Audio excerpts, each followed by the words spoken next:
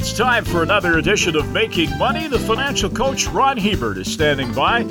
Longtime portfolio manager. I'm Gord Whitehead, a retired broadcaster. We're going to talk about a topic that we've kind of nibbled around the edges on a little bit, Ron, because you can't turn on the television these days without seeing an ad for an electric vehicle.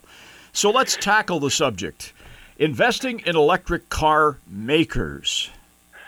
Yeah, we chose to limit it a little bit because you have all the ICE or internal combustion vehicle manufacturers that are trying to make the transition over because, with legislation is essentially saying that by 2035, most of the vehicles that are going to be produced are going to have to be electric. So they're making a huge transition, but that is such a big field to cover then that what we decided to do was limit it a bit and just talk about companies that make pure electric vehicles, and there's three types here. There's the battery electric vehicles, which is the ones we're going to focus on today, which are solely battery powered. Then you've got hybrid electric vehicles like the Prius, which has a battery, has a combustion engine, and the battery gets recharged when you do regenerative braking. In other words, you step on the brakes, the battery gets recharged. Then you have PHEVs, which are plug-in hybrids, which have batteries and an engine, but you can actually plug those in. So we're going to be looking exclusively at BEVs or battery electric vehicles to try and put a little bit of a lid on this thing because it's a very big sector if you don't. And the subject that keeps coming up, I had a coffee with a buddy the other day who one of his children is going to purchase an electric vehicle. And he was saying, I get 500 kilometers range, and she has a job in which she commutes a fair distance each day. He said, so she's calculated she's only going to have to charge it probably twice a week. That's still the central issue here with electric vehicles, isn't it, is range. Yeah, and especially for people who live in colder climates. I mean, let's face it, Alberta has pretty good weather 9 months a year, but we've got 3 months of the year where temperatures regularly go down to minus 30, minus 40, and even colder. And if you're driving a battery electric vehicle in minus 40, some of the recent studies I have seen show that your mileage drops anywhere between 25% and 40%. And most of the studies I've seen show it closer to 40% at minus 40. So, the battery electric vehicles are great in places like California or Texas or Southern Europe. But you get into the colder climates, and it really does start to limit your range. And so if you're looking for an electric vehicle, you want to be careful. That's one of the things I often think about, Ron, is pulling out of my garage on a cold winter's morning and turning on the heat. I've not experienced the heater in an electric vehicle. I don't know. Is it going to keep me warm? That's the question. So, I went for a drive in a Tesla a couple of years ago, and it was I purposely went with a friend of mine, and we went when it was minus 37, minus 38, and we went early in the morning, and the electric heater actually worked pretty good in an electric car, but when you turned the heat up, you could just see your mileage disappear as you were using the car because heating something that takes a lot of electricity. And unfortunately, it's going to hurt your range. Okay, so where do we want to sort of focus on here? We've talked so much about this. There's so much in the news. The Chinese are kind of leading the march here, aren't they? Yeah, right now, China produces about 4.7 million electric cars for their own market. But in the last quarter or two, they've started exporting, and everybody is biting their fingernails because they expected to produce about 6 million cars this year, which is 60% of the total electric cars globally. 10 million are going to be manufactured. China's going to produce about 6. 4.7 for their domestic market, 1.3 currently for international markets, and that international market is expected to grow exponentially. So the big global player soon is not going to be Tesla.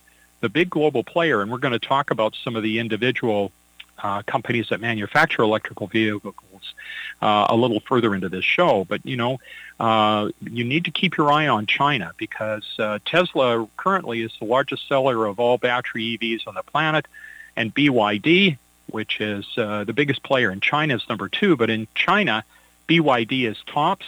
And a lot of people think that over the next couple of years, BYD is going to supplant Tesla, especially when it comes to exports, because they have a price advantage. So there's a lot of upside potential here, maybe from an investment point of view, Ron. And I think one of the key components in that upside is that the government has their hand on the tiller here, don't they, in a lot of cases? Yeah, they've tilted the playing field with legislation and funding that favors EVs over internal combustion engines. So by 2035, in many countries, the sale of electric vehicles is going to be banned. And gas engines, you mean? Internal combustion engines will be banned. Yeah. Yeah. So it's only going to be electric. Yeah, and of course, I was reading a research report put out by RBC analyst Tom Narayan, and he talked about robotaxis and autonomous vehicles. And of course, autonomous vehicles, we've heard it for the last 10 years that they're right around the corner. But one day they're going to arrive, and certainly right now you're already seeing major cities are anticipating banning private cars in many areas around the globe. And so that's going to be another huge advantage, electric cars that are run by AI. And, they're predicting in the future that most of us aren't even going to have a car. So these electric vehicles are going to become almost like public transportation and eventually take over just about everything. What about the charging infrastructure? That's one that we've talked about in the past. Sometimes, it's happening quickly. We're finding more charging stations all over the place now. But if you're traveling any great distance, sometimes you might find yourself in a bit of a black hole, correct? Well, there's two things.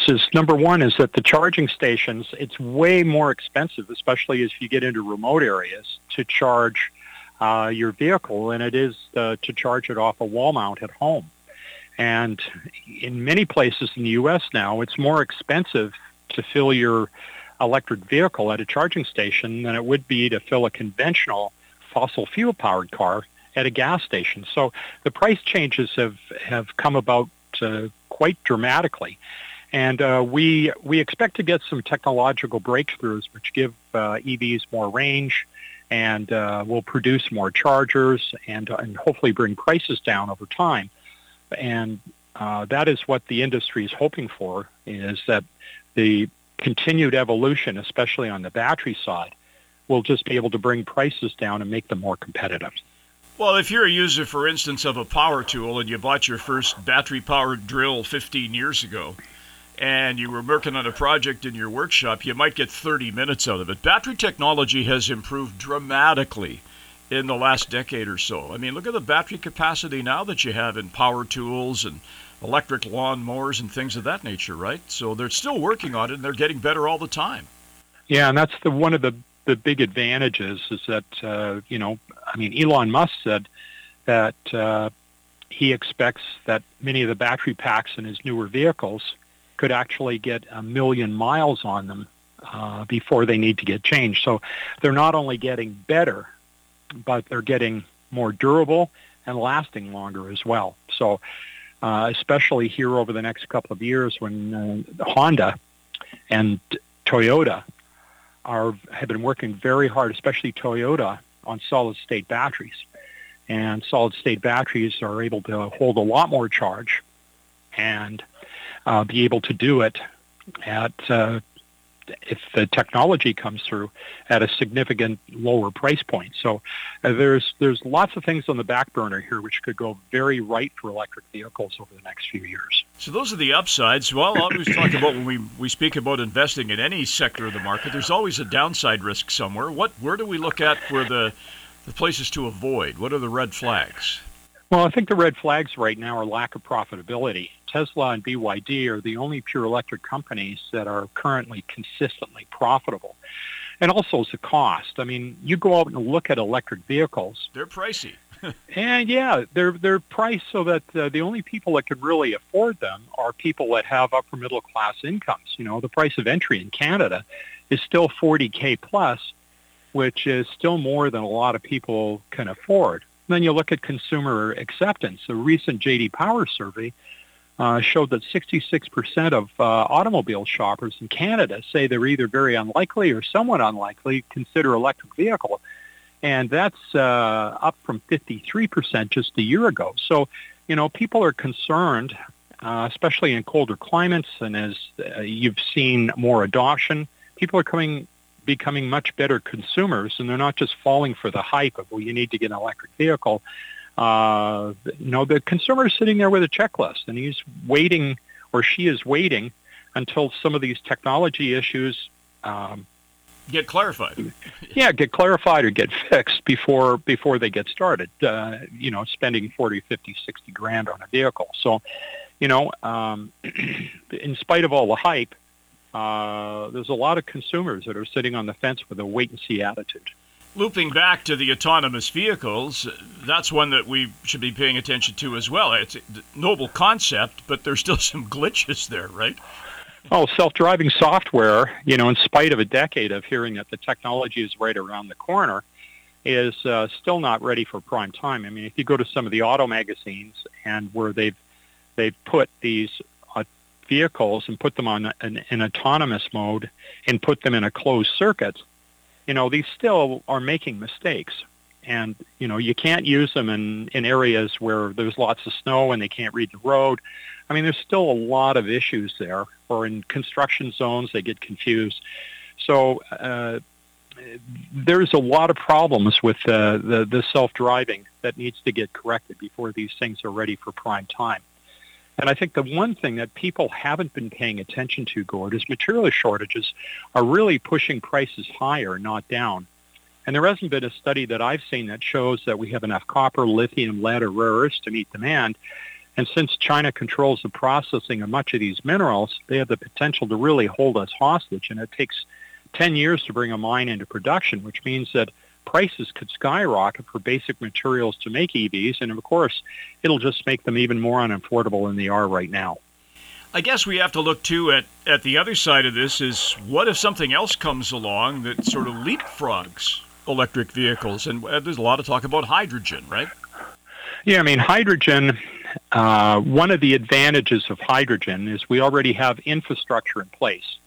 So we have pipelines, and so instead of pipelines carrying fossil fuels, literally pipelines all over North America could end up carrying hydrogen.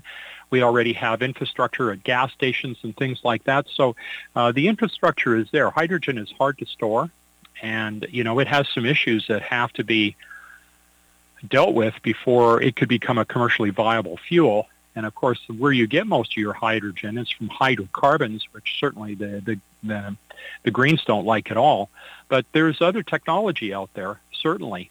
And if things get displaced so quickly, is that you have to be careful now, because you think that electric vehicles, especially battery-powered electric vehicles, are going to be the transition to other types of power, and transitions can get trumped very quickly by new technology. The other one that keeps popping up, and we've talked about this lots of times, is the grid. We don't have the capacity in the grid to handle this huge onslaught of electric vehicles that may be coming without dumping the grid when we're trying to charge them. Well, and it's not just electric vehicles, but, I was reading an article yesterday, Gord, on AI. And Intel is coming out with a computer. It finished this summer, and I think it's in trials right now. That is the biggest supercomputer that's ever been built by a substantial margin. Anyways, this thing, to power it up, it takes enough electricity to power 60,000 homes for an entire year. That's what it takes to run this thing, and that's just one computer. And the more of these AI supercomputers you have coming online, the more stress it is going to put on our electrical infrastructure. And, when right now you've got places like Texas and California having consistent brownouts because the system literally collapses regularly because it can't handle the peak loads placed on it. Well, it's going to get a lot worse as more and more people switch to EV power, for sure. Okay, what about the tax implications here? I would think that our friends in Ottawa rub their hands together with gasoline taxes and home heating taxes, and that cash flow all of a sudden vanishes if everybody goes electric. I guess they'll figure out another way to charge that, though. Well, yeah, well, I think that's a rude awakening for people that own electric vehicles. I mean, right now, if you buy an electric vehicle in many places, you're getting a $7,500 rebate to buy one. And of course, if you go to, stay at a hotel, or you go to a place where maybe you can do some shopping, where you get subsidized electricity. Well, people are used to getting subsidized to transfer over from a fossil fuel vehicle to an electric one. But right now, Canada collects $5 billion each year in fossil fuel taxes, and another $1.6 billion in GST, and most of this money is used to fix roads, do infrastructure, and so on. And when ICE vehicles disappear, so will this revenue. And the money's going to have to come from somewhere.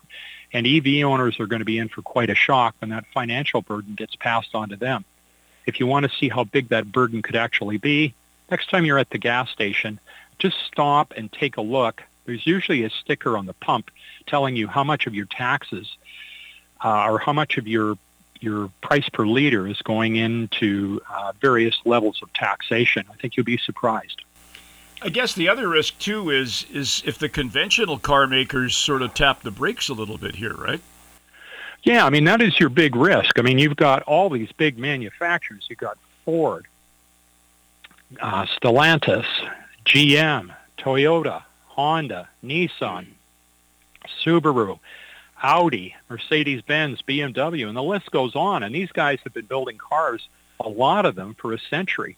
They know how to do this stuff, and they've got deep pockets. They have engineering talent, and, I think give them a couple of years to do the transition, and they're going to be quite capable of competing in this space as they get organized.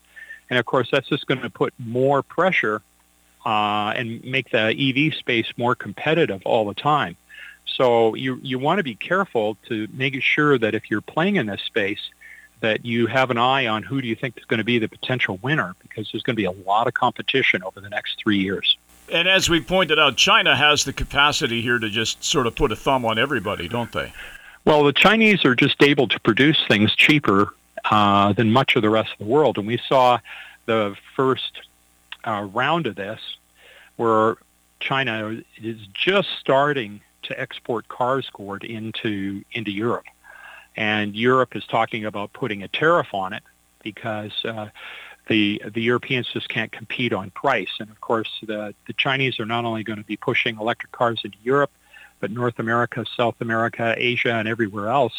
So they're going to be fierce global competitors. And, it's going to come down to price, because when you're paying $50,000, $60,000, $70,000 for a vehicle, price is going to be an important point. And China, as we've seen, can be very, very competitive in a lot of things.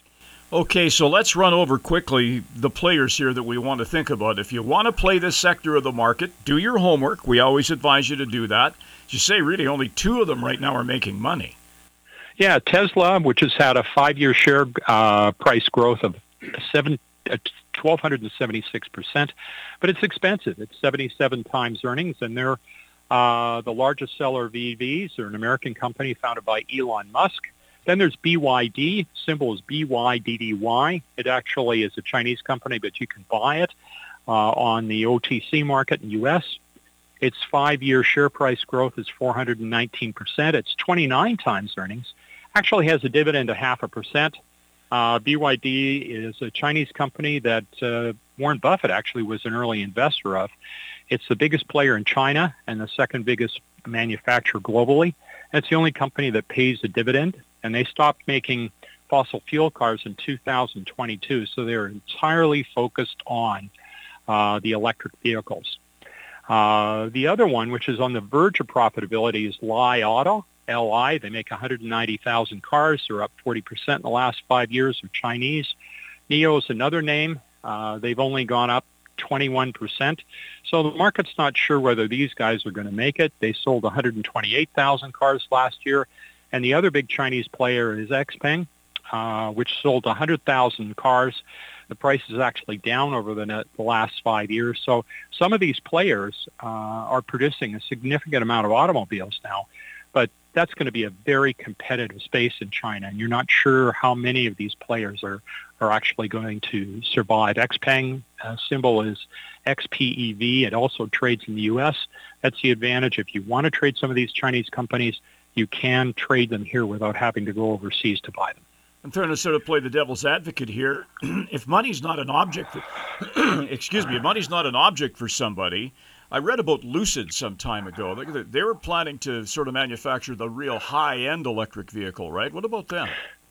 Well, Lucid, LCID, the stock price is down 40% in the last 5 years, and this is because this company is just in the startup phase. They're just starting to see their vehicles come into the marketplace, but frankly, I've seen their vehicles. They're absolutely stunning. They've got higher mileage than most EVs, and they're literally considered the fastest or close to the fastest cars on the planet. So the companies and early-stage manufacturers whose vehicles are just starting to roll off the assembly line. So we'll see. And the other American one, but they're making trucks, is Rivian, and that's RIVN, U.S. Stock's down 81% in the last 5 years. Rivian makes lightweight electric trucks, and I've seen two of them here over the last couple of weeks. And their vehicles are beautiful. Vehicles are just starting to be delivered in the markets, and there's a question whether Rivian can get the momentum to be a survivor. So strategy-wise on these, Gord, it's only two in the sector makes money. A third is just at the point Li Auto, where they're starting to make money. So you don't know how many of these are going to be survivors. And so there's a lot of unknowns as to eventually who these winners are going to be. It's probably going to be a small number. And so you really want to trade on news.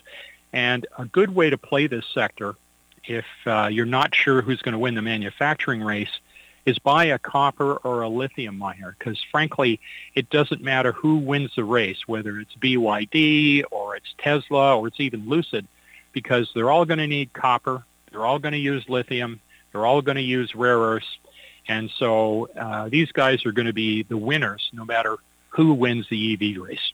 All right, some sage words there to close that one off. If you want the safe play, get the minerals going. Yeah. All right, Ron. Next week we talked a few weeks back about building fixed income portfolios. We're gonna take a look at another side of that next time round, right? We're going to take a look at building fixed income portfolios of individual securities. So, a lot of people, their exposure to fixed income is generally through a mutual fund or an ETF, but there's some huge advantages to buying individual securities. In other words, corporate and government bonds, convertible debentures, strip coupons, real return bonds. And we're going to be talking about all those, the advantages, and then we'll be getting into the nuts and bolts of it, of how to build a portfolio. And especially with rates higher now, even if you're doing your own portfolio through a discounter, most discounters now have portfolio or inventory, lots of inventory in bonds. So there's lots of choices you can make to build your own portfolio without and having big advantages versus ETFs or mutual funds.